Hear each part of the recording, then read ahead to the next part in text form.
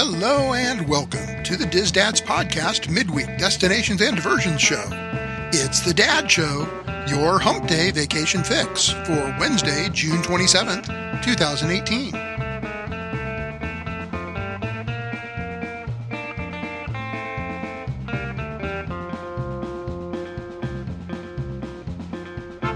The Dad Show is brought to you by Kingdom Strollers.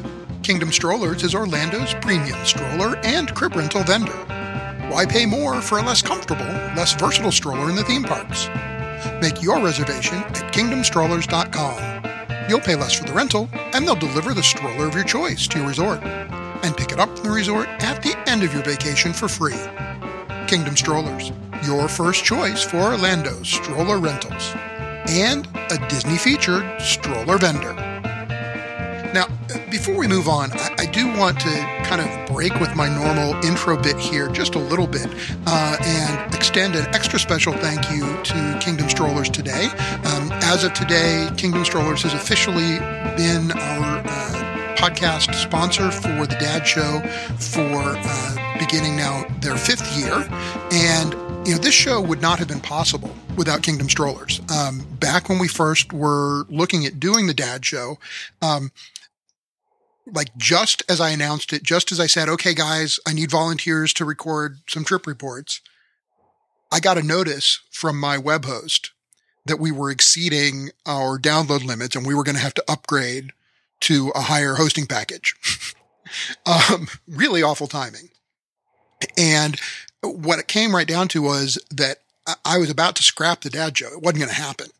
And I sent an email to the guys at Kingdom Strollers because I'd met them, I'd used them myself, and said, hey, this is what we're looking at doing. Would you be interested?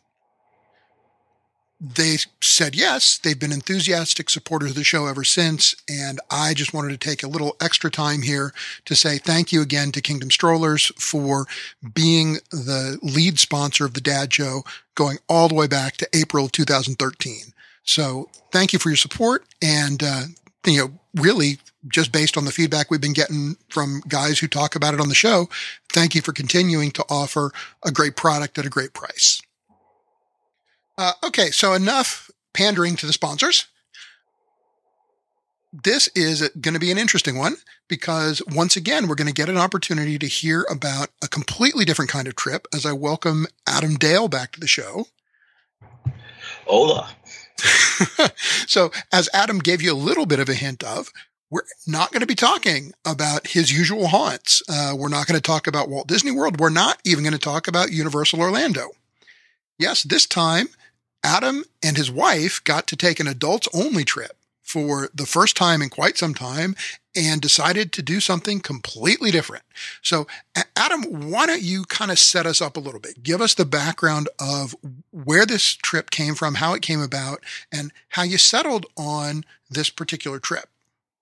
Okay, so several months ago, the kids, we got a new youth guy working with our church, and the kids were going to go off to camp with him, and I had some time and a break in work, supposedly, with some work and sell-off that we're doing, and it was going to be the right time, around the time the kids were at camp, and Tara and I got to talking, and it's like, we ought to do something, do you want to go to Disney World? Do you want to go take a trip? You want to go to the mountains? And about that time, I was surfing the web, and I started seeing all these advertisements for these new excursions into Cuba.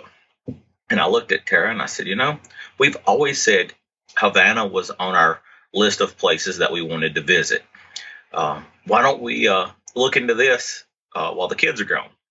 Okay, so you get this chance to do adults-only getaway and a perfect opportunity to sort of do something a little exotic, a little bit off your usual beaten path. Right, something that we wouldn't feel bad about not taking the kids on. Sure. Taking the kids to a socialist or communist country that has been cut off from the U.S., embargoed from the U.S. for 5 decades, wasn't going to be our first venture out of the country with the kids. But Tara and I were both like, this sounds like this just was intriguing. Sure, sure. So when we got to looking, we saw that there were several 4-night, 5-day excursions down with a few different itineraries, different stops. But the main highlight was an overnight stay in Havana. Right. A couple different cruise lines are doing that now, Norwegian and Royal Caribbean. And that's where you sort of came into the picture as I started asking you a bunch of questions about the two different cruise lines that were doing it. And with your help, we settled on Norwegian. Right. Now, this was an interesting situation because it was really serendipitous. I had just been looking at it because the timing worked out really well. Norwegian, really both Royal Caribbean and Norwegian are running these cruises to Cuba on their somewhat older ships. And there's good reason for that. The port there just doesn't handle a huge mega ship. You'd have to be tendering in, and it just would not be a good way to handle an overnight, stop in port. So they're taking their older, somewhat smaller ships. But just as Adam was asking about the Cuba cruise, was as the news was coming out about Norwegian Sun finishing its dry dock refitting, where they did a major refurbishment of the ship, getting it ready to do these sort of regular trips to Cuba. So kind of matched them up because not only was it a brand new refreshed ship, but it's a brand new concept for Norwegian. This is the first itinerary that they have done as a sort of, every day, every cruise experience. It's an open bar ship. So it seemed a perfect match for an adults only getaway. Correct. And the first time we talked, we actually looked at booking on the Sky going out of Miami. Right. And that's when you came back and said, hey, the Sun, would you be interested in going out of Canaveral? The Sun's coming out of refurb, which we're going to get into that in a little bit. Okay.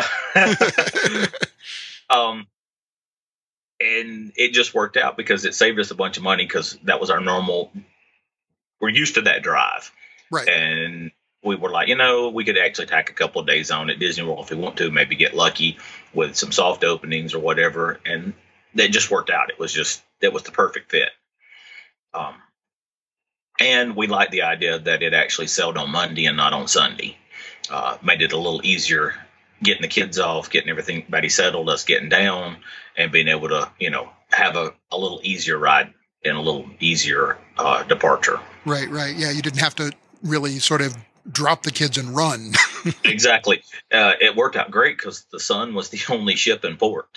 Oh, nice. When we got there. So we can get to that in a little bit too. That was super easy. Well, I guess we'll start where you want to start. Well, yeah, you took basically the road trip to Port Canaveral. Did you drive in the night before, or did you take the time to just sort of take it easy and drive in morning of departure? How did you do that? Well, the kids, we normally, like, if we take them with camp or whatever, we usually go and get them settled. Where they're going is only about a half-hour drive from our house.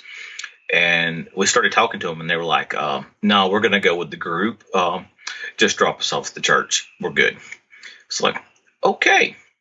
So we took them to church. We came home. We finished packing.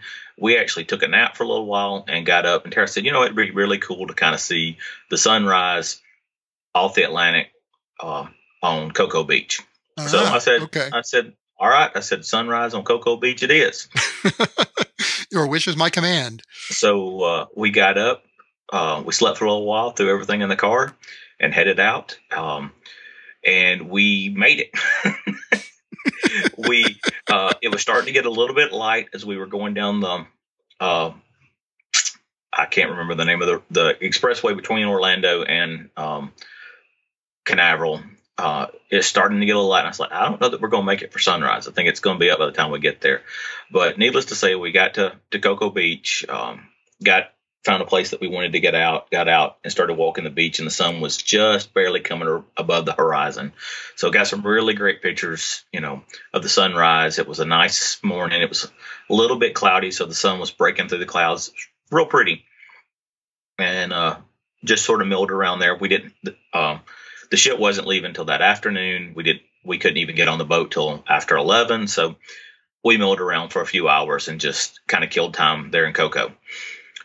We actually did find a kind of a cool little restaurant Oh, I remember you posted some pictures. So talk about this a little bit, because this is a new spot that folks traveling on any of these cruises that are departing out of Port Canaveral might enjoy. Yeah, it was. We had milled around for a while, and we were like, we've got some time. Shops really aren't going to open for a bit. Let's go grab a bite to eat and take it easy. And I said, well, okay, Google, where's the best, breakfast in Cocoa Beach?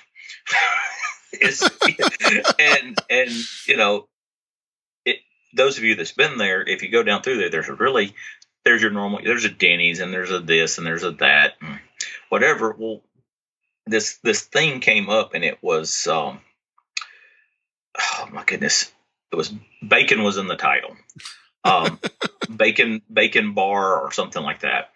And I'll have to look it up and send it to you and for the notes or whatever. But right.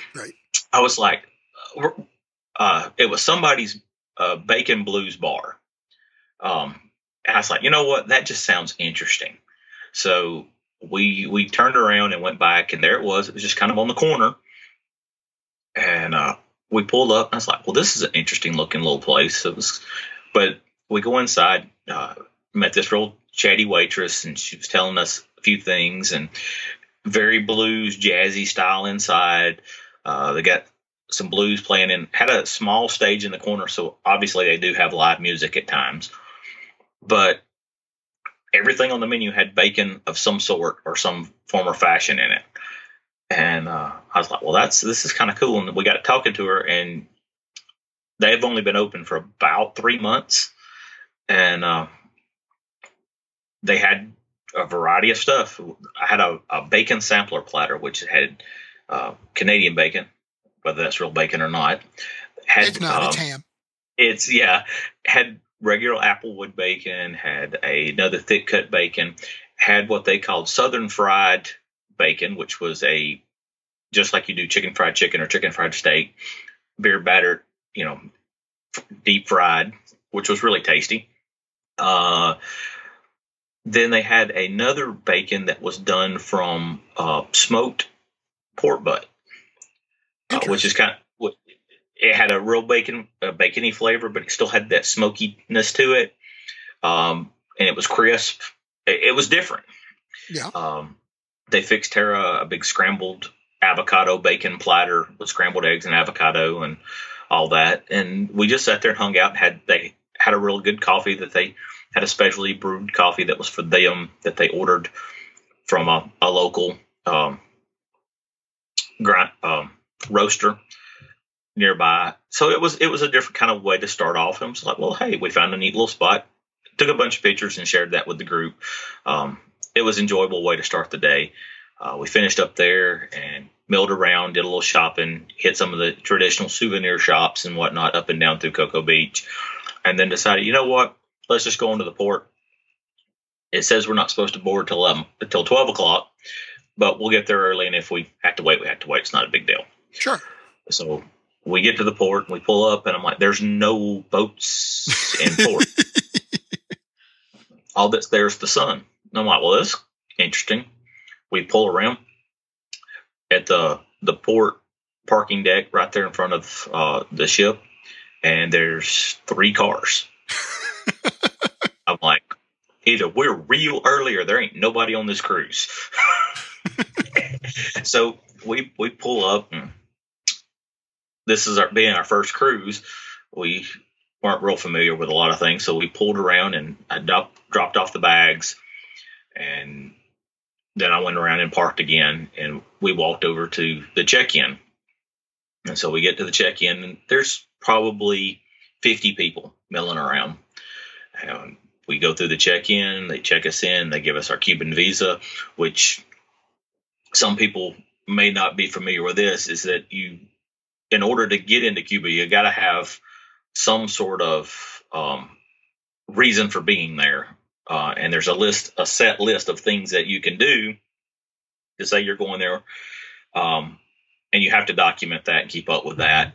And if you do it through the ship and you arrange your visas through the ship, thank you, Aaron, for recommending doing that, because it made life a whole lot easier. And yeah, it can be a little complicated. It doesn't have to be, but it can be. You'll hear some more about how easy that made things later on. Okay. But so we get there and they check our passports. They stay put just a second. Let's get your room keys. Let's get your visas and get you on the ship. So we show up. We probably got parked and got our bags unloaded, and we're walking up to the port to get ready to check in. 11:30, 11:40ish. Okay. Before 12 o'clock, I was sitting on deck 11 having a drink. Very nice.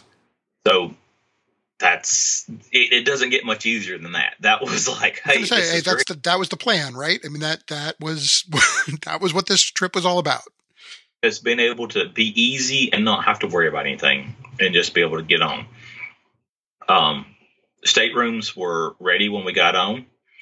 If we wanted to go down, of course, luggage didn't show up till later, but staterooms were ready. We could mill around the ship. So we wandered around the ship, took pictures. We got to our stateroom and we went in. And I'm like, this thing looks bigger than what I was expecting. I don't really know what I was expecting. I had heard, tight, cramped spaces and different whatever. Well, we get there and we realized that the reason our room appeared bigger is it was bigger because it was actually a handicap accessible room. Ah, okay. Which worked out really well for us because our balcony was probably another, and it was a full roll around accessible room. So we had a lot of extra space. Okay, nice. So that worked out really nice. Like our balcony, when we got off in Key West, we could look back at the ship a little bit better and see where our room was compared to the others. And the little 4-foot pieces of glass that go all the way down the ship, we had an extra 4-foot piece of glass on our balcony. So you had like a whole extra 4-foot section. Yeah, so we had the normal like 6-8 foot, then another 4 foot. So we actually had the full open door that slid open, and then we had a whole another section that had chairs and stuff in it rather than chairs being in front of the door. Very cool. So yeah, I was like, well, this is kind of neat. And that did have the drawback. The shower was a roll-in shower, so it was a full tiled shower floor and no step in or anything. It just, turned the shower on and open floor, which was kind of okay too, because then, water just goes down the drain. Yeah. So that was kind of, we were okay with that. We were like, well, we got a little extra space. Don't know how that worked out, but we're not going to complain. Sure. But as far as the ship goes, it's not the smallest in Norwegian's fleet. It's not the biggest in Norwegian's fleet. It's middle of the road. Yeah. And we were on deck 8. So we were we weren't at the very top. We weren't at the very bottom either. So it was kind of a nice view from up there, and we could see around. Went and grabbed some lunch at the buffet, sat out back, had a drink or two, and just sort of milled around the ship, met a few folks, and just hung out all afternoon. Wasn't a whole lot there going on that first day other than us just hanging out and talking and meeting folks and looking at where all the bars were. All right. Well, so for the first day, let's kind of, instead of worrying so much about, moment by moment what you did, talk a little bit then about your environment, because, obviously you discovered different parts of the ship at different times of your trip. But let's get a little bit deeper into this, refurbished Norwegian Sun. You had mentioned that there were some maybe issues that you learned about or that cropped up because it was a recent refurb. But talk first about sort of your impressions of the public spaces, right? Those, any of those open areas, the bars, the restaurant spaces, things like that. Everything was very clean, very orderly.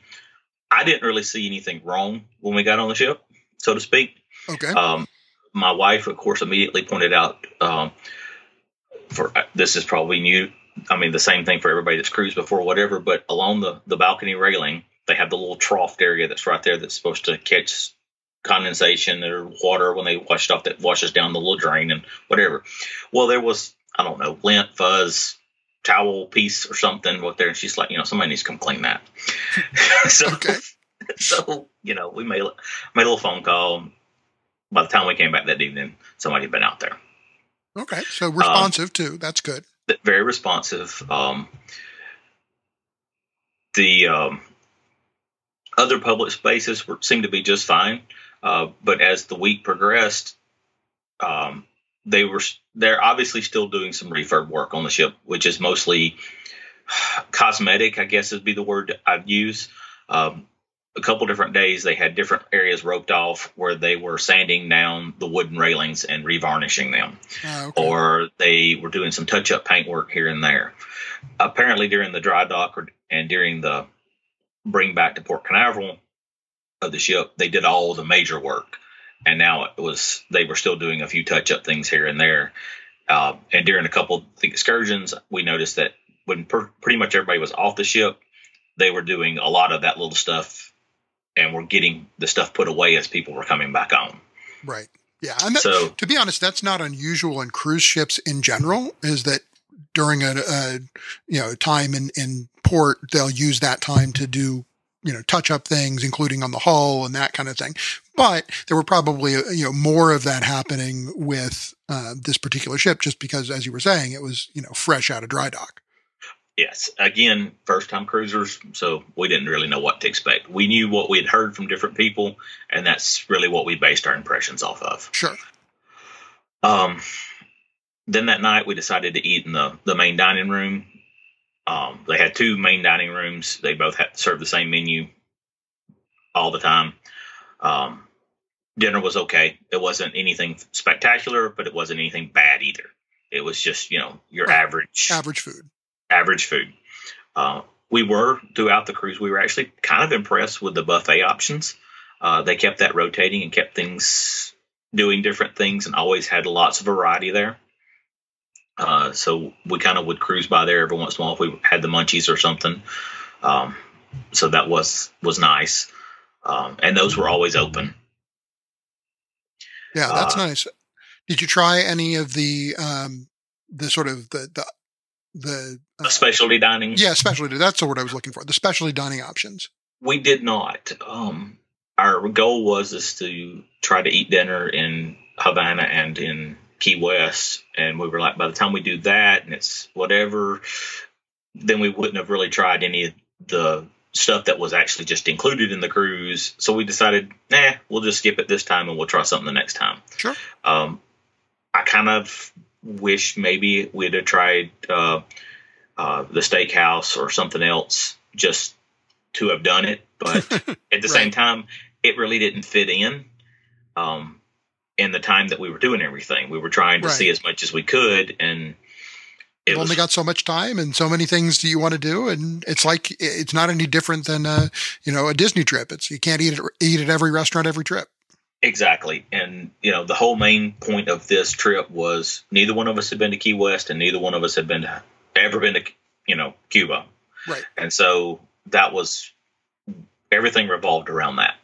All right. So that may mean that this next question will get handled pretty quickly, but did you take in any of the entertainment options on board the ship, or were you really focused on entertaining yourselves more in port than on ship? During the day, we went and saw, they had a magician. He was pretty good, entertaining. I caught him while Tara was taking a nap one afternoon. We did go see, they have a onboard comedian. His name escapes me. He is Hispanic. He actually is somewhat known. Oh, okay. He's Puerto Rican, and this is a family-friendly show, so I'm trying to think of the right way to say what I would describe him. He may not be the most politically correct Puerto Rican. Okay. Even in his family-friendly show. He's an equal opportunist offender. I see. How's that? All right. So he works a little blue, and he's a bit of an insult comic. Yes. And what was funny about that is that his family or his non-vulgar show, right, was more geared towards that, and his more adult show was not. After we saw him one night, I was like, okay, if he was this way on the family friendly night, I got to see what he's going to do tomorrow night. I mean, it's like, okay, where's he going to go now? Right. But so he was very entertaining. We enjoyed that. So that was really kind of And then we took in, as we were wandering around, because they took a long time to get to Key West. I would have never thought it would have took that long to get to Key West from Port Canaveral, but it did. Well, they do it on purpose. They go out and loop back. Well, we found out after we got to Key West why. There's a port, or a small port, that one ship can dock in Key West, and then there is the Coast Guard naval port. And apparently there is some sort of some sort of arrangement with them that cruise ships can dock there, but you can't walk through there. They have to cart you off, and they cart you back on. And if you miss your cart on and off, you're gonna wait. You end up waiting, or you gonna get left. Okay. So it's like tendering, only on land. Yes, you cannot walk through the gates of the training installation there. But the other cruise ship that was docked there was one of the Carnival ships, and it was at the other end. We could see those people coming and going at will. So I asked questions, and that's how it was explained to me. And it's like, look, don't take pictures while you're on this cart. Don't do this. Don't do this. This is an operational training facility, and you're not allowed to do that because you're a civilian. Okay. So, but originally we were supposed to get to Key West, I think, earlier in the day, and they must only allow ships to stay so long in that, according to what people were saying. Right. So, well, it's either that, or sometimes it's just a matter of scheduling. They have it booked for this particular time slot, and somebody else has it booked for another time slot. Because anytime any of these cruise ports at this point are busy enough that those schedules. It's amazing to me how they manage those schedules. It's almost as bad as air traffic controllers, dealing with gates at airports. Yes. So we left at 4:00 on Monday, and we were in Key West at 3:00 on Tuesday.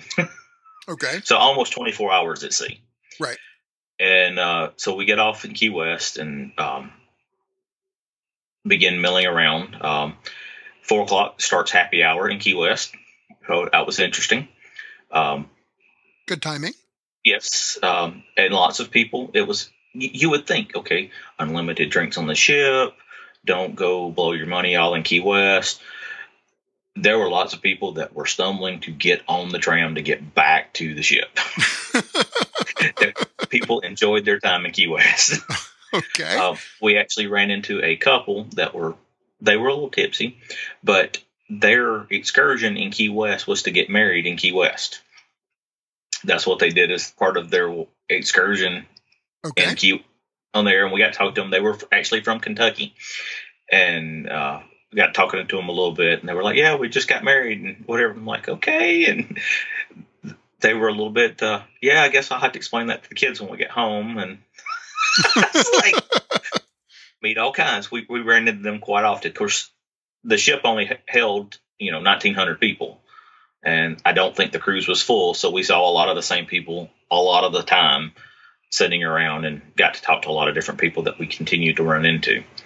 Right. Sure. So, but we got off in Key West. The little tram, they must have it. The Norwegian must have an arrangement with the folks that do the conch train tours around around Key West, because that was the tram that come and picked us up and took us up to the center of the island.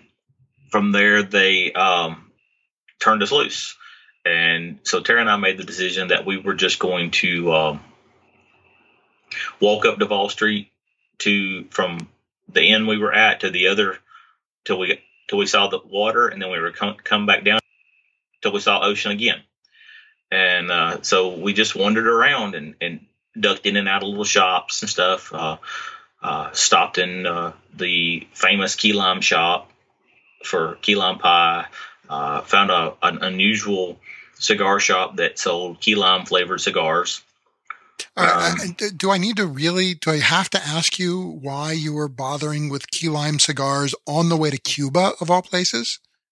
Well, I saw the sign and I was like, do what? And of course I bought one or two or three just because I messaged my buddy that he's a big cigar fan. And I was like, these people sell key lime cigars. And he's like, do what? So yeah, I brought a couple back to try. They're actually not that bad. They weren't fantastic, but they weren't bad. They were different. And so I brought him back one to try. So I'm going to be interested to hear his take on it. Key lime pie, chocolate dipped key lime pie is really good. It was the only time on the cruise portion of this that I actually broke my diet for the most part. And I was like, I'm going to have a little key lime pie, and then I'm going to have some chocolate dipped key lime pie. I was just like, chocolate dipped key lime pie. I'm going to try that. It was really good. It's frozen on a stick. We walked down, we did the normal sightseeing stuff, the oldest house in Key West, the oldest bed and breakfast in Key West, the iconic point that's down there on the end, the Conch Republic statue, and then the 90 miles to Cuba concrete buoy looking endpoint. We just wandered around and did the touristy things to take in, Key West for the afternoon or evening. Then meandered back down the street.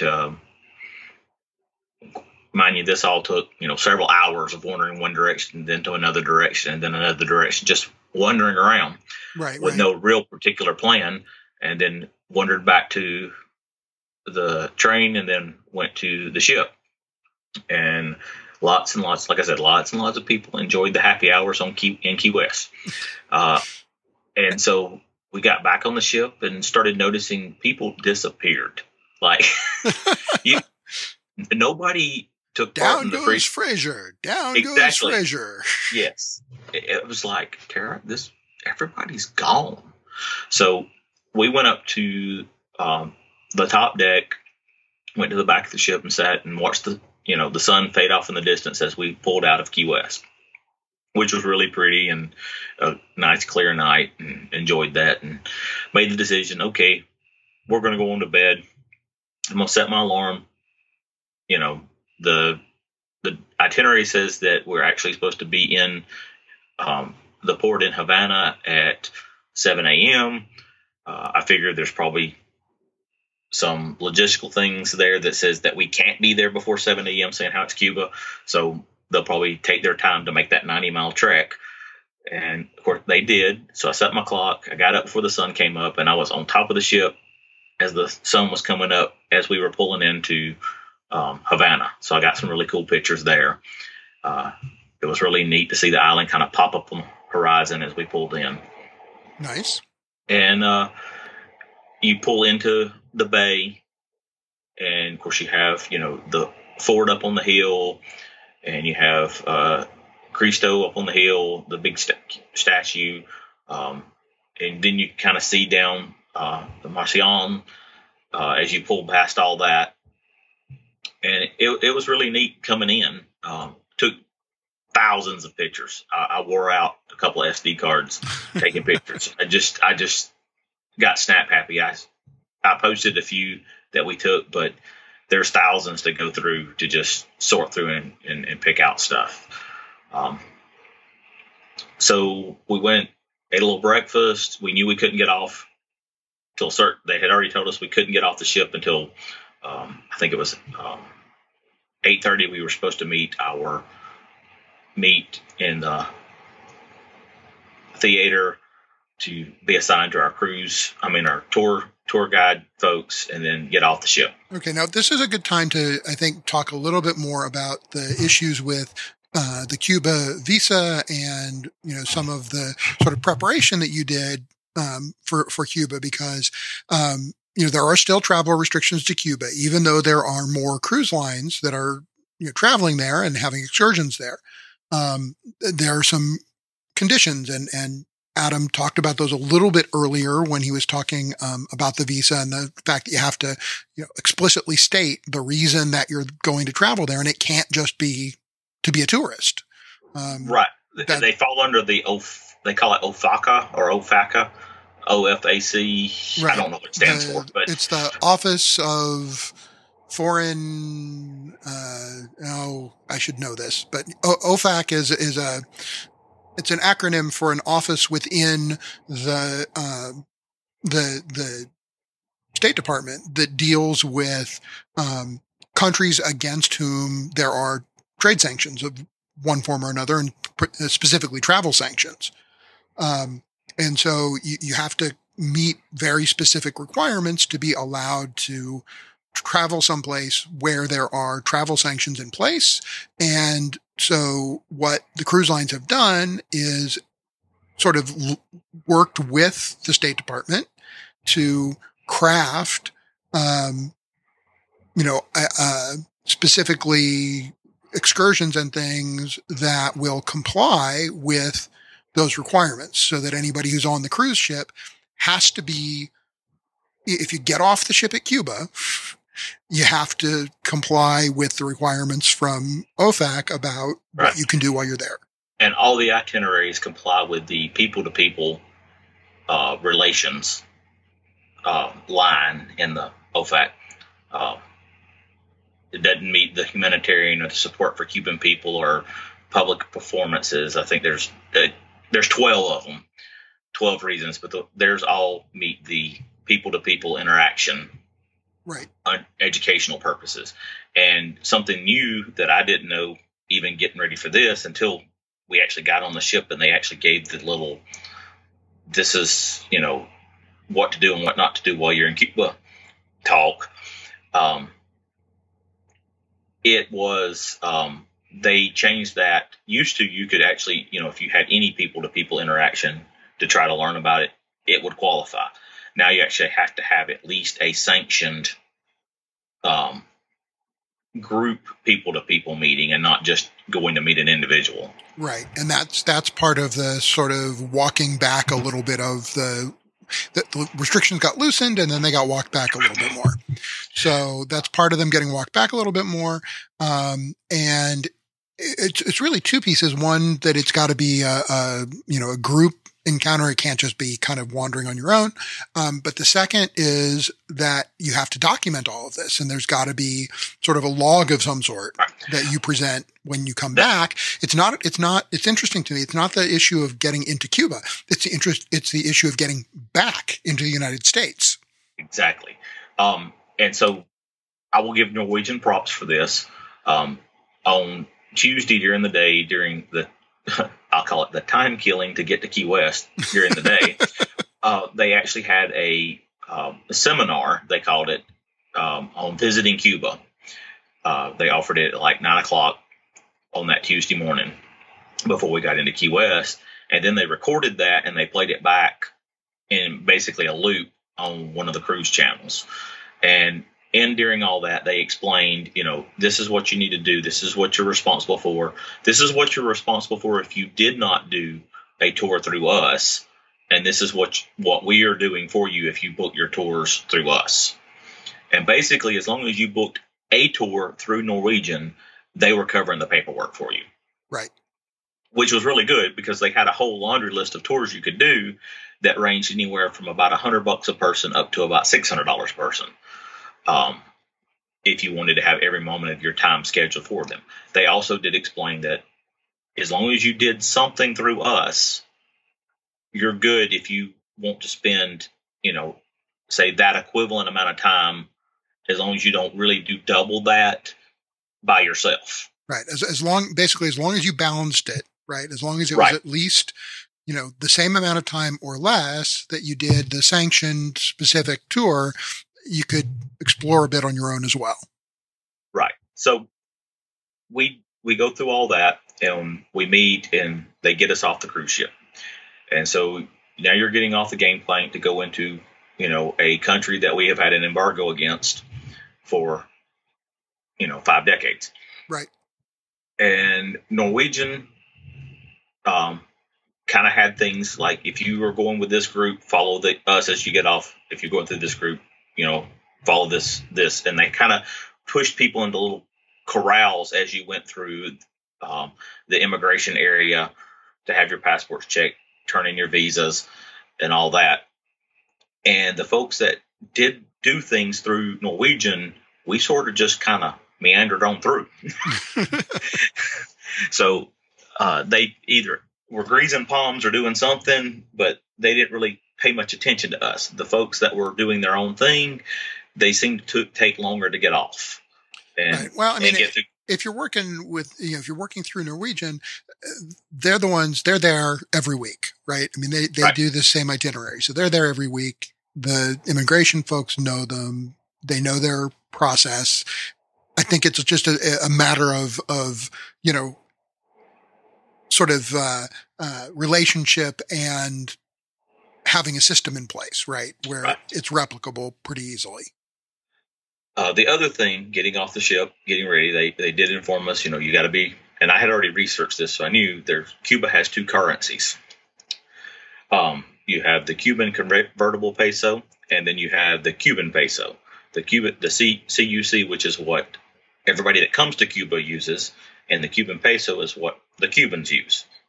The CUC is basically a dollar for dollar conversion with the U.S. dollar, except for when you get hit with the inflation, the taxes and the fees.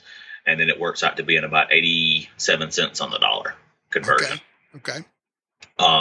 You can avoid some of that if you're going to change large sums of money by, in the States, changing your money to Canadian or to euros, and then changing those to CUCs. When you get to Cuba, you only get hit with a 3% fee. You get hit with a 13% fee if you change dollars. Right. And this is all consequences of the economic sanctions because of the economic sanctions, Cuban currency can't be part of a direct exchange with American currency. Correct. And you want to exchange any of that back before you get on the ship. You get hit again with a 13%. Before if you change that back, but you can't change it anywhere else in the world. Right. You can only exchange it in Cuba. It's Cuban play money is what it is. But so we exchanged some money. We went down to meet our guided tour. We took the option of taking the highlights of Havana tour, which was a bus tour around the major parts of the city, the normal touristy things. I don't know whether all the tour guides were as knowledgeable and as friendly as ours, or had as many friends in some of the places as ours did. But she seemed to have a lot of buddies that, as we got off at different spots, she would stop and she would have us wait, and somebody else would come up and talk to us about a few of the things that was somebody that worked in that area or knew something about what was going on there. And we didn't hear that same experience from others that took other buses. Oh, so you got a particularly good guide. We got a really good guide. She was probably late 20s. Her name was Nilda. She was very friendly, very fluent in English, was very helpful. When we got off at the cemetery, she had a friend that had worked at the cemetery almost his entire life. He knew all the different famous monuments in the cemetery, and he walked around and talked to us about all that and explained some of the different customs, the way things were built, the way things were put together. Tara loves that kind of thing, and we could have stayed there all day with her looking at that and talking to him about everything. Sure. But we drove around. We saw, the different embassies that were around. We went through some of the major, areas that were starting to be redeveloped a little bit. You saw some of the little bit undeveloped, but not a lot of that. We saw the fort. We saw Cristo. We saw a couple of the markets. Had a chance to, pick up cigars, rum, coffee, things like that at the market, do some other, exploring around each one of these areas, and then would meet back at the bus. Nelda would follow us around and answer whatever questions we had. She wasn't, trying to think of the right word here, completely enamored with her country's government. Okay. But at the same time, she was very respectful of it. And was very proud of her country. And she would, one of the things that had she not prepared us for this when we got out wandering on our own, I would have felt just like it was people panhandling in the, I'm very familiar with the Atlanta, Birmingham area. If somebody comes up and talks to you, they're wanting money, they're wanting something from you. In Cuba, they're really not wanting something from you. They're wanting to talk to you. Right. They just want the exchange with people who are not Cuban. Yes, they will walk. They walk directly up to you. Will ask you how you like their country. And if you, whatever you say, they're like, Cuba's great. Cuba's a beautiful place. They're very proud to be Cuban and to be there, and want you to be proud of their land and enjoy their land. They also have no concept of how big the United States is, because they'd ask you where you're from in the United States, and we would tell them we were from Alabama. I know someone from Alaska. That starts with A. Is that nearby? We had a lot of people that told us they had friends in Chicago. They had family in Chicago or New York, and did ask if we knew them. Yeah. And stuff. I did get a Roll Tide from a Cuban, which was very interesting when I said I was from Alabama. That's really funny.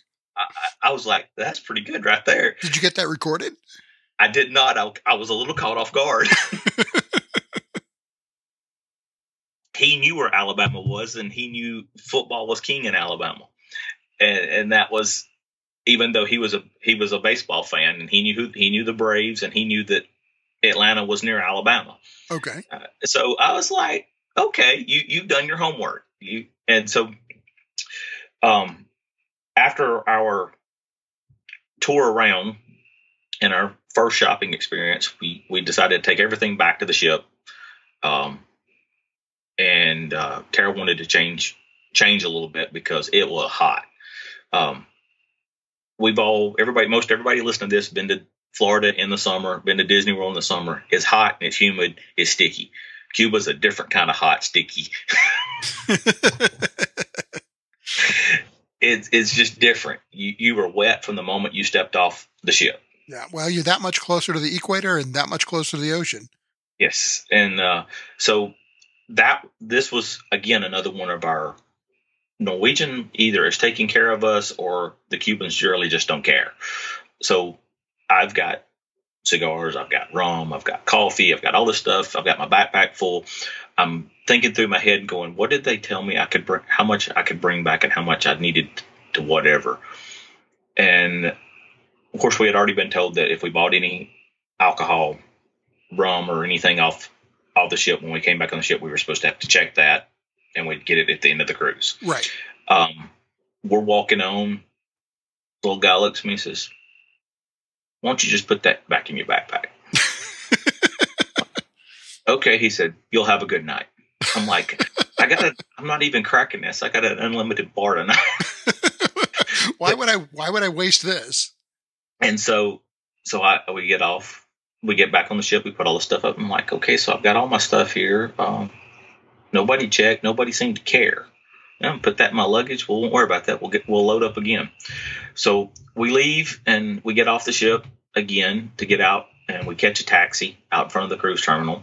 We just grabbed one of the local little taxi car, open taxi car, not old cars, but actually looks like I don't know, the baseball carts at a baseball field that look like a baseball. I saw those. You know what I think those might be? There was an old, I want to say they originally came from, it might have been Italy, although it might have been somewhere in Eastern Europe too.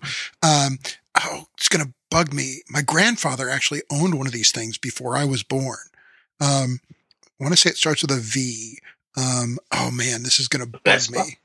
No, it's not Vespa. Well, that's what the thing sounded like. Yeah. And that's about how much power it had. Because it struggled to move. But anyway, so the guy pulls up and I ask him, how much to take us to the National Hotel. Because we were like, we're going to go up to Marseille, go to the National Hotel, and then we're just going to walk back down and see the sunset and just take our time and just walk around. That's something else I will say. never once in all of our wandering around Havana did we ever feel unsafe. And from the looks of some of the places we wandered by, you probably would have thought you would have, but I've been way more nervous walking around downtown Birmingham and downtown Atlanta than I was at any point in time in Havana. Interesting. Yes, I never felt nervous or uneasy or anything. Tara didn't either. We were both very shocked that we were very comfortable wandering around. So we took our taxi ride up to the National Hotel. We got out and started taking some pictures, and we immediately noticed the similarities in the lettering and a lot of the things to the Hollywood Tower of Terror, which is very interesting. It's just that same, that style of architecture. That's that 30s and 40s style architecture, even down to the lettering, the way the letters were done inside the logos and stuff. It's very interesting. We went around towards the restaurant in the back end of the hotel, and there was all the different pictures of the famous people that had stayed, and where they had signed pictures and hung pictures up where they had stayed there. There was people, from Winston Churchill to Walt Disney hanging on the walls. Yeah. Well, yeah, because Cuba was a huge tourist destination in the 40s and 50s. So we took a lot of pictures of that and just wandered around the hotel and explored that for a while, taking photos and seeing things. I mean, there were peacocks out wandering around the front lawn. We grabbed a couple little snacks at one of the outdoor cafes there. Just kind of took all that in. And then we decided, we're going to start walking back. So we walked out the side and went down, and there were lines of these old classic cars that the guys drive folks around and use as taxis and whatever. And we were like, nah, we're going to walk. And we walked around and met people. We walked around to the bottom of the hill, and there's the big Cuba sign that kind of looks like the Hollywood sign in Hollywood up on the hill with the fountain flowing behind it and all that. Took pictures there and just wandered around for a little bit. And this is where the story gets a little interesting. So we've talked to all these different people and realized they're just talking. They're just, telling us where to go. When, if you want to get something to eat, go here. How do you like the country?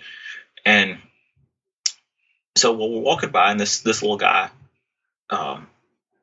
Eric, comes up and starts talking to us, and we just casually are talking or whatever. And Tara was kind of saying, I'm about ready to walk on back. I'm tired. I'm hot. If you want to mill around some more, that's fine, whatever. And he was like, and so Eric was like, he'd been talking to us a little bit, and he was like, I have a buddy that owns a car. Would y'all like to, tour the city a little bit, and I'll show you some of the highlights and whatever. And I was like, and he spoke very good English, like crazy good English, like better English than a lot of the folks you run into, say, that are of a Hispanic background in Atlanta and Birmingham and Orlando and whatever. I was like, well, how much, whatever. He's like, it's the end of the day. Everybody's kind of shutting down for an hour, $40. I was like, okay, that's pretty good, because most of them had offered us $50, $60, $70 for an hour or so. This was a bargain. And if you had taken the classic car tour through the cruise ship, it was $350 a person. So it's a huge bargain. It's a huge bargain. And I told Tara, I looked at her, said, you cool with this? And she's like, yeah. I mean, again, we never got that sense of being pressured or we're about to get in a car with somebody we just met in a foreign country. We're about to be kidnapped. All the horror stories you hear about different things, we never felt that way. Maybe we're just naive, but we were very comfortable. Right. But the spidey sense didn't go off, right? There was no hair raised on the back of your neck over this. Nothing tingled. So we tell Eric, and he gets talking to us about where we're from a little bit more and whatever. And so we walk. He said, we've got to walk over here. My friend will be here in just a second. And so we walked around the corner and a couple blocks over, and sure enough, this little guy in a red 58 Bel Air pulls up, and they talk, and we exchange some pleasantries. So we get in, and off we go. And he takes us all over. And we get talking more, and he's asking us about where we're from, and asking about Alabama and asking stuff, and we're asking him questions about stuff, and we got to asking questions about, okay, so earlier this morning we were told that you can import cars and individuals can't buy cars in Cuba. It's all government owned, and the government imports, and the government's the only people that can own cars. How do you have a car? And Milan sort of chuckles, and he said, I don't own a car. And he said, this is my grandfather's. And because his grandfather is still alive, is still in the family. Right. And so it's sort of like the rent-controlled apartments in New York that, have never, they just never admit that anybody ever dies. Exactly. So because the family still owns the car and it's still registered to his grandfather, it's still active, and they get a chauffeur's license, and they can get a chauffeur's license, and they pay a tax on that every month. They're allowed to make what they can make. It's one of the few jobs that you can make what you want to make and don't have your $40 a month government salary. Right. Okay. So it's the last vestige of free enterprise in Cuba. Well, and that's what Eric begins telling us, is that he's like, if you come to Cuba to visit, if you come here, don't stay at the National Hotel, or he named two or three other hotels. He says, look up an Airbnb, he rattled off a couple different ways to do things. He said, because if you do that, you're supporting the people and not the government. And what we found out is that $350 that would have been charged per person by the cruise line, the government would have collected 85% of it. Right. And if you go through an individual, you are supporting that individual and his family and his ability to try to better himself in this society that is very restrictive. So we get in this car, and we're cruising around, and we ended up seeing, I'll go through some of the highlights. We saw, Revolution Square, Che Guevara monument, drove back around by the cemetery because I had said I did get some good pictures of the front of the cemetery. So they drove around and stopped in the intersection and let me take pictures. And then we ended up at Lenin Park. And wandering around Lenin Park, and the statue of Lenin sitting on the park bench.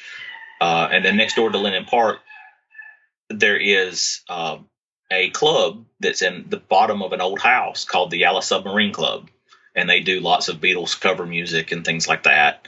And he told us about different people there. And he's like, then Eric was like, my friend from school, his granddad owns this bar next to the park in the house. Do y'all want to go get, something to eat, a drink or something or whatever? Mind you, we only agreed to pay him for an hour, and that's all we were supposed to do. And we're already about an hour and a half or so into this. And he's like, oh, don't worry about it. Well, it's okay. We're friends now. We'll just whatever. I'm like, okay, dude, that's what you want to do. I don't care.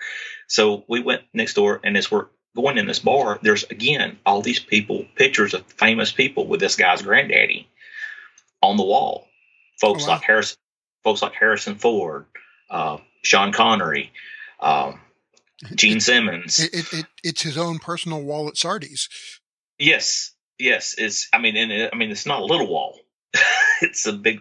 And so we get there, and we get upstairs, and we're sitting on the balcony. The guy comes out, wants to know if we want any drinks or want anything, and we're like, sure. And they're like, Eric's like, this is the place to get a mojito if you want a mojito in Havana. It's old bar. They make best mojitos, whatever. And I'm like, okay, that's what everybody says, but sure, why not? Well, the interesting thing when you order a mojito in Havana is they come out with a glass with your ice and the lime and the muddled mint and everything, and the crushed sugar cane in the bottom of the glass. And they set that glass on the table, and then they pull out a big bottle of rum, and they tell me when. And you say, well, what's today? Tuesday? We'll go for Friday. Yep. We're like, don't stop till you get to the top. And, they charge you the same. Very nice. So we have our mojitos. We have some sort of plantain, a couple other little snacks, little live bands playing. And we just hang out there for a little while talking to these guys some more. And so we we decide to get up from there, and we go back and we ride around a little bit more, and he shows us some of the hotels that have been converted into apartments. And he's like, I've got friends that live here. You want to see them? You want to see whatever? I'm like, sure. And these guys, they've taken hotel rooms and they have turned them into one room studio apartments that entire families are living in. It was Havana was beautiful and sad all at the same time. Then we drive by one of the. This is another part where the story gets a little interesting. We drive by behind the Capitol is where one of the Cahiba. It's not the factory; it's packaging plant, I guess, for lack of a term. That's in an old mansion that's now they use it to package stuff. And he's like, I got to run in here to meet a friend for just a second. Do you mind waiting with my line? I'm like, well, it's not like I'm walking back the ship from here. So he leaves for just a minute. He comes back and has a whole box full of stuff. They pop the trunk, put a bunch of stuff in there, and he's like, okay, we'll go now.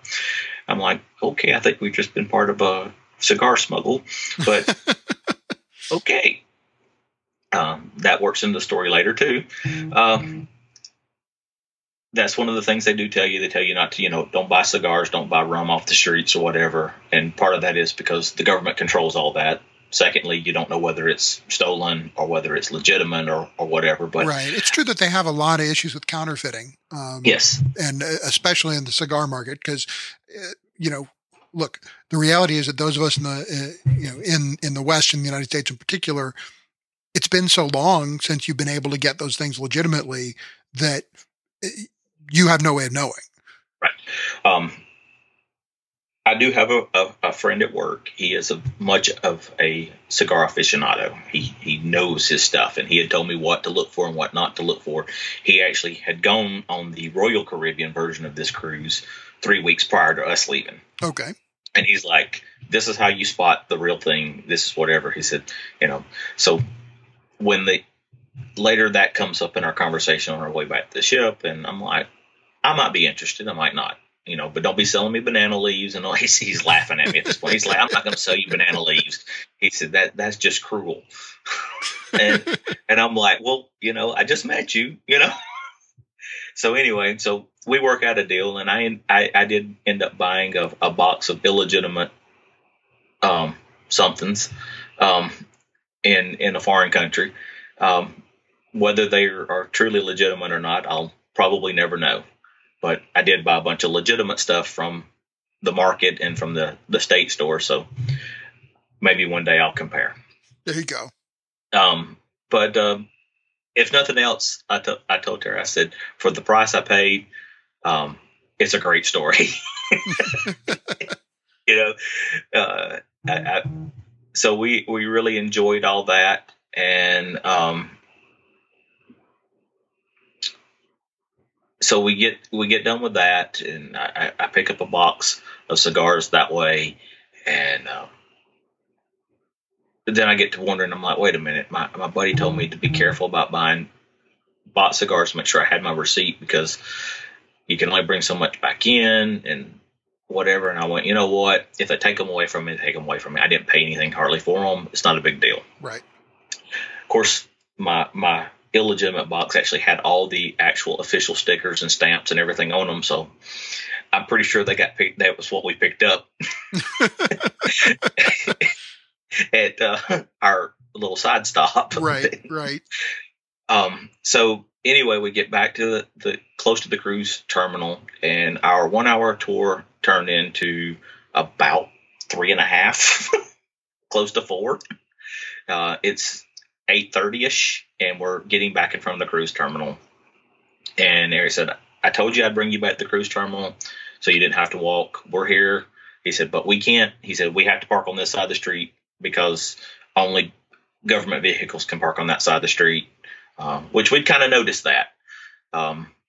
And I said, okay. I said, well, let me get your money and whatever. And I said, we did a lot of extra whatever.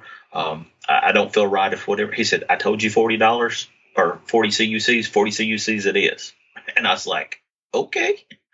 So I ended up giving him a little extra and telling him thanks. And he actually gave us his business cards. Him and Milan have their own business cards printed with their information on it and their cell phone numbers. And he was like, well, we're friends now. Do you have Facebook? And I was like, well, yeah. And so dude friends me on Facebook. Right. And has actually sent me a couple of notes and asked me if we had a safe trip back home since we got home. Cool. We'll have to watch the podcast statistics and see if they listen to the show. So, yeah. So I was like, that was really cool. So we actually made a Cuban friend. I feel safe in saying that, you know, I mean, if you ask for information, you keep up with something. It's not like he's going to do anything to me here in the States. Sure. Hey, that was a people-to-people exchange. What it's all about. Well, that was what I said, is that we actually had a true people-to-people exchange and learned something about their culture. And so we're going back through the cruise terminal now, and Terry and I are talking about this. And I'm like, you know, I've got this box of cigars. I've got stuff in my backpack or whatever. I hope we get back on the ship as easily as we did earlier. And, of course, then I still have some CUCs in my pocket. I'm like, I really don't want to trade these back because it's not a lot. And then I'm going to get hit with 13% again or whatever. So we just stopped in the shop there and bought some extra coffee and bought some extra rum.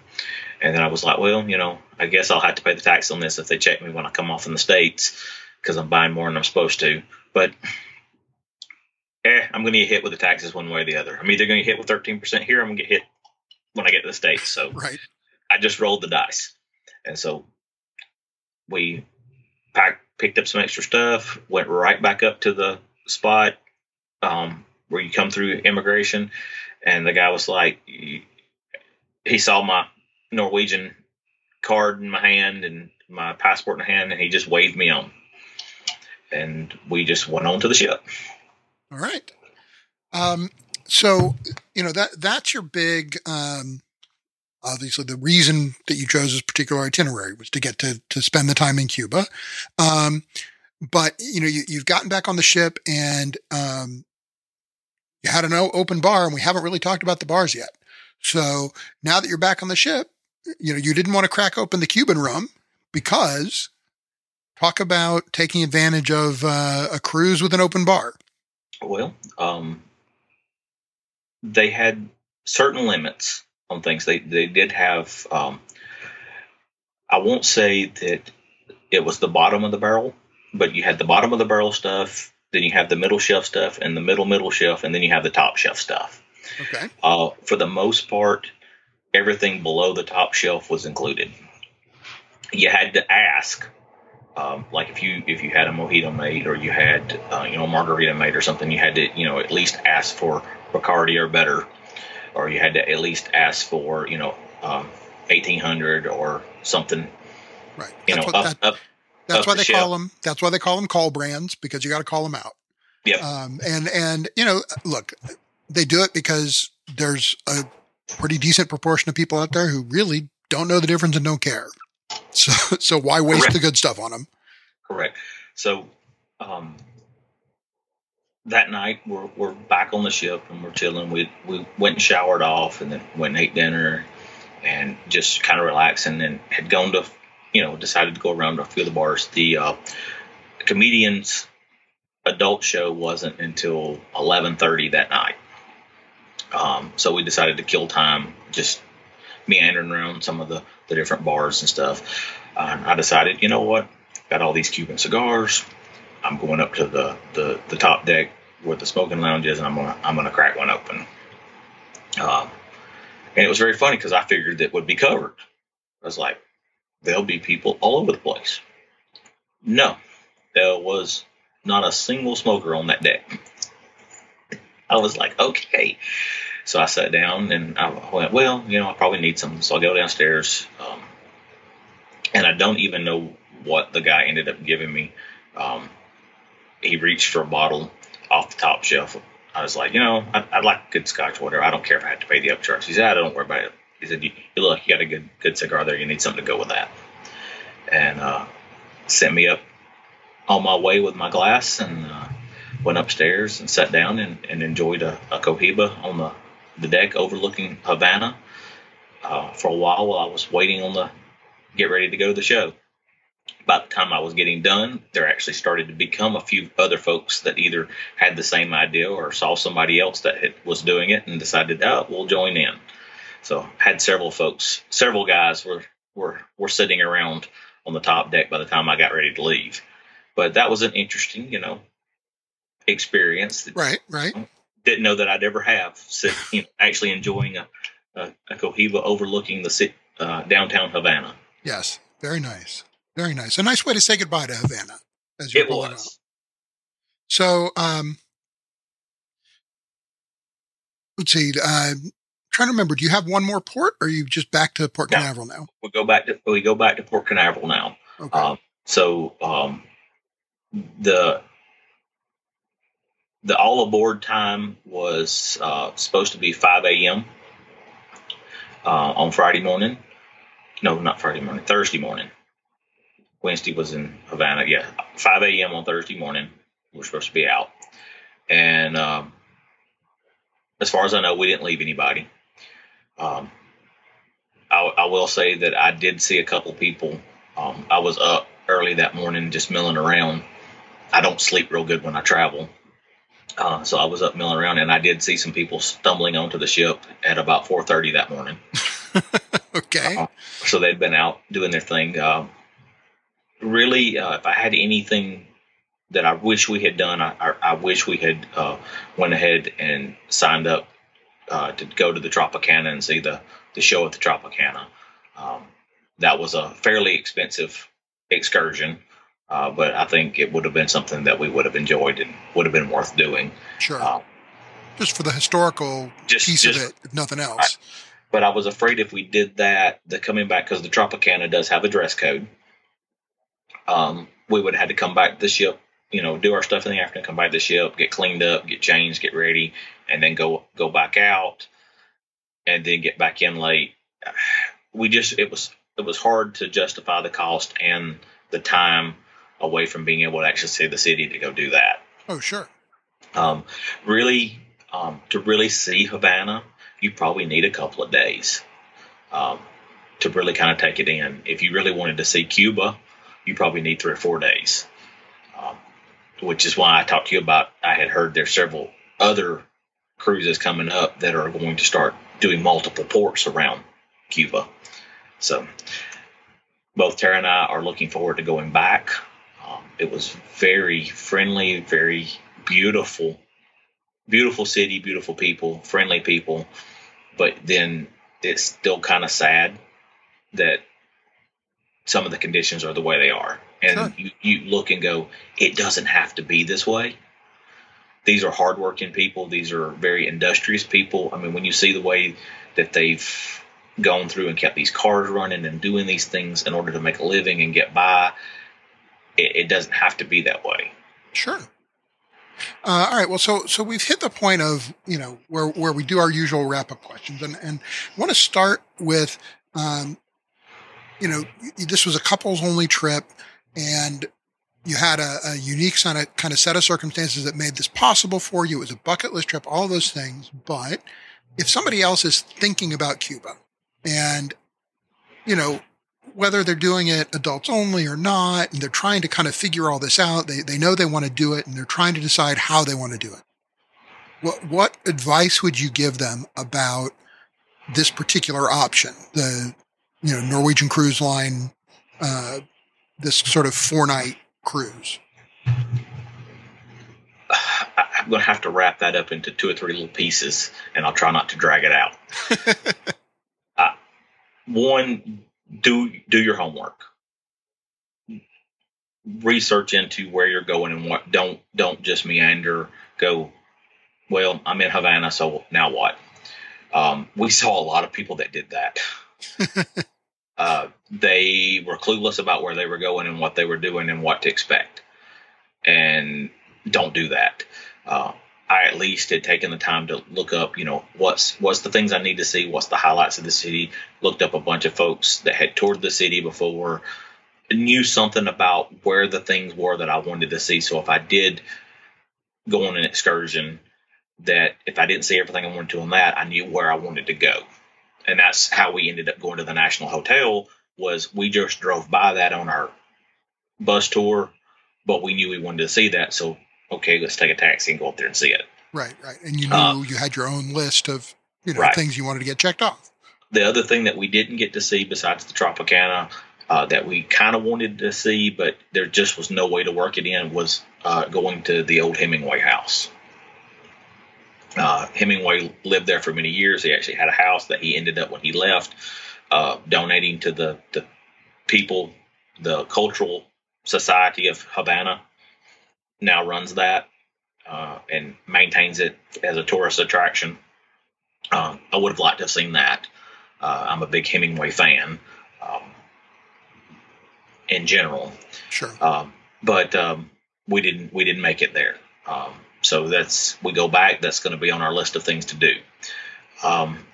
But the other thing is, unless you just really want the structure of the cruise line and have the wallet for the cruise line to do everything for you there, take the least expensive or the tour you think you can't work in on your own to cover your visa, and let Norwegian take care of your visa and take care of that. And then look at, there's several tour groups or whatever that work out of Havana that have websites. Cuba is connected. These guys run these websites. They have local phone numbers. You can call them and talk to them and work out, either pre-booking a tour with a guy with a classic car, or walking down the square and just meeting one of these guys and taking a tour with them. Worked out really good for us. We saw a lot of things, made some friends. That $40-$50 is a whole lot cheaper than what would have cost $700 for Tara and I to do. Yeah. And I'm going to just give a shout out here to a particular tour operator that I think does a terrific job. And really what I like about them is that they're a little bit of a middle ground between the sort of cruise line vetted tour and just randomly finding some guy in the marketplace. And it's a fairly new operation. They've only been around a few years, but they're expanding really quickly. It's a company called Project Expedition, and they're expanding worldwide. They're kind of adding market by market, but they've got a pretty broad range of things available in Cuba, and the prices are pretty competitive with what Adam was just describing. And, a little bit more expensive, but the trade-off is that you've got a middleman who has vetted these particular providers. And so, the classic American car tour of Havana, sightseeing tour is $57, not $40. So it's a little more, but it's not $350. Exactly. And if anybody happens to want my new friend's information, they're glad to contact me, hit me up any way they want to, and I'll be glad to pass it on. I told him I would. So,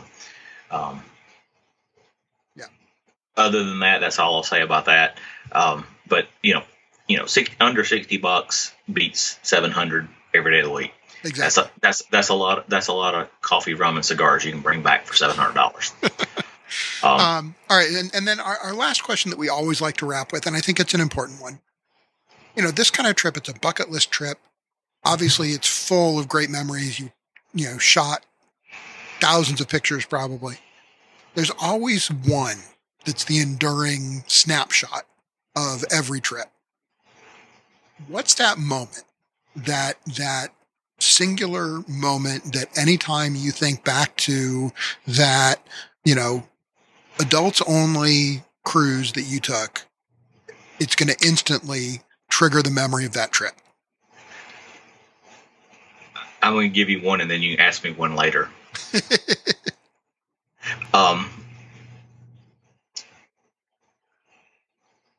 My favorite picture, and it'll always stick out, and it's not even of Tara and I in the picture.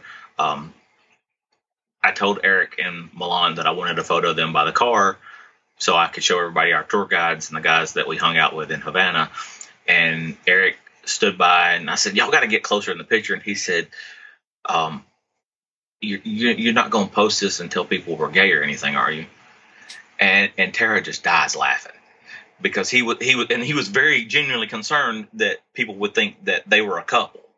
because we wanted a picture of them together. Okay. And that will always be, it's just that moment of, it's a different culture, it's a different people, whatever. And he didn't want us making people that we knew in the States think that they were a couple. Right, right. And he was genuinely, he wasn't being anything about that. He didn't mean anything by it. He just didn't want people to think that, that was his boyfriend. Right, right. That was moment of Cuban machismo. Yes. And I was like, you just, it was kind of funny, and we all kind of laughed about it later when we were sitting there talking over drinks. But we'll always remember that moment. And I have that photo, and every time I scroll through and I see that photo, I start laughing. And I know that's kind of an odd moment to remember, but it was. Well, but it is, and it's a memorable photo, and it's a good example of the kind of thing. It's not necessarily the most exciting moment of the trip. It's not necessarily the most poignant moment of the trip. It's just a moment that ends up becoming a signature event because it's uniquely tied to that trip in some way. Yes. All right.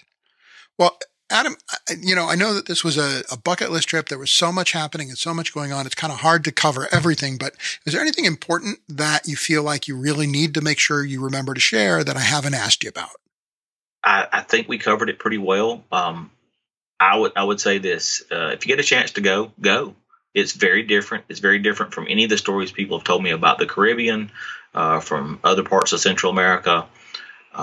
It's very eye-opening in a lot of ways. And we want to go back. Both of us talked about it all the way home, driving home, that we want to go back. We would like to go back and experience more of it and see the countryside and spend more time in the country. All right. Well, that's all great information. I really appreciate you coming on and talking about this trip. I think that this was a really fun departure from the kinds of things we normally talk about, and you had some really fun, great experiences to share.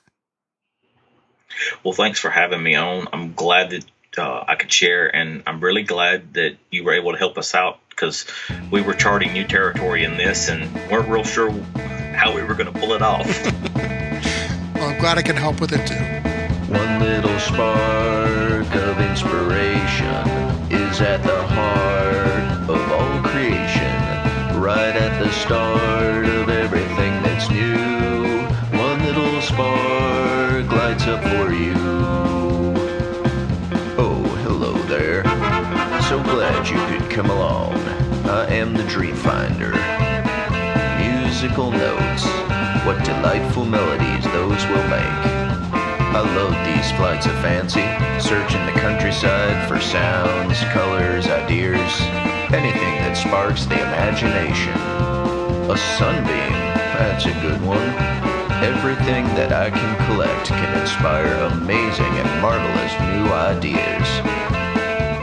And you never know what kind of figment you may come up with. Here's my favorite. Two tiny wings, eyes big and yellow, horns of a steer, but a lovable fella. From head to tail, he's royal purple pigment, and there voila, you've got a figment of imagination.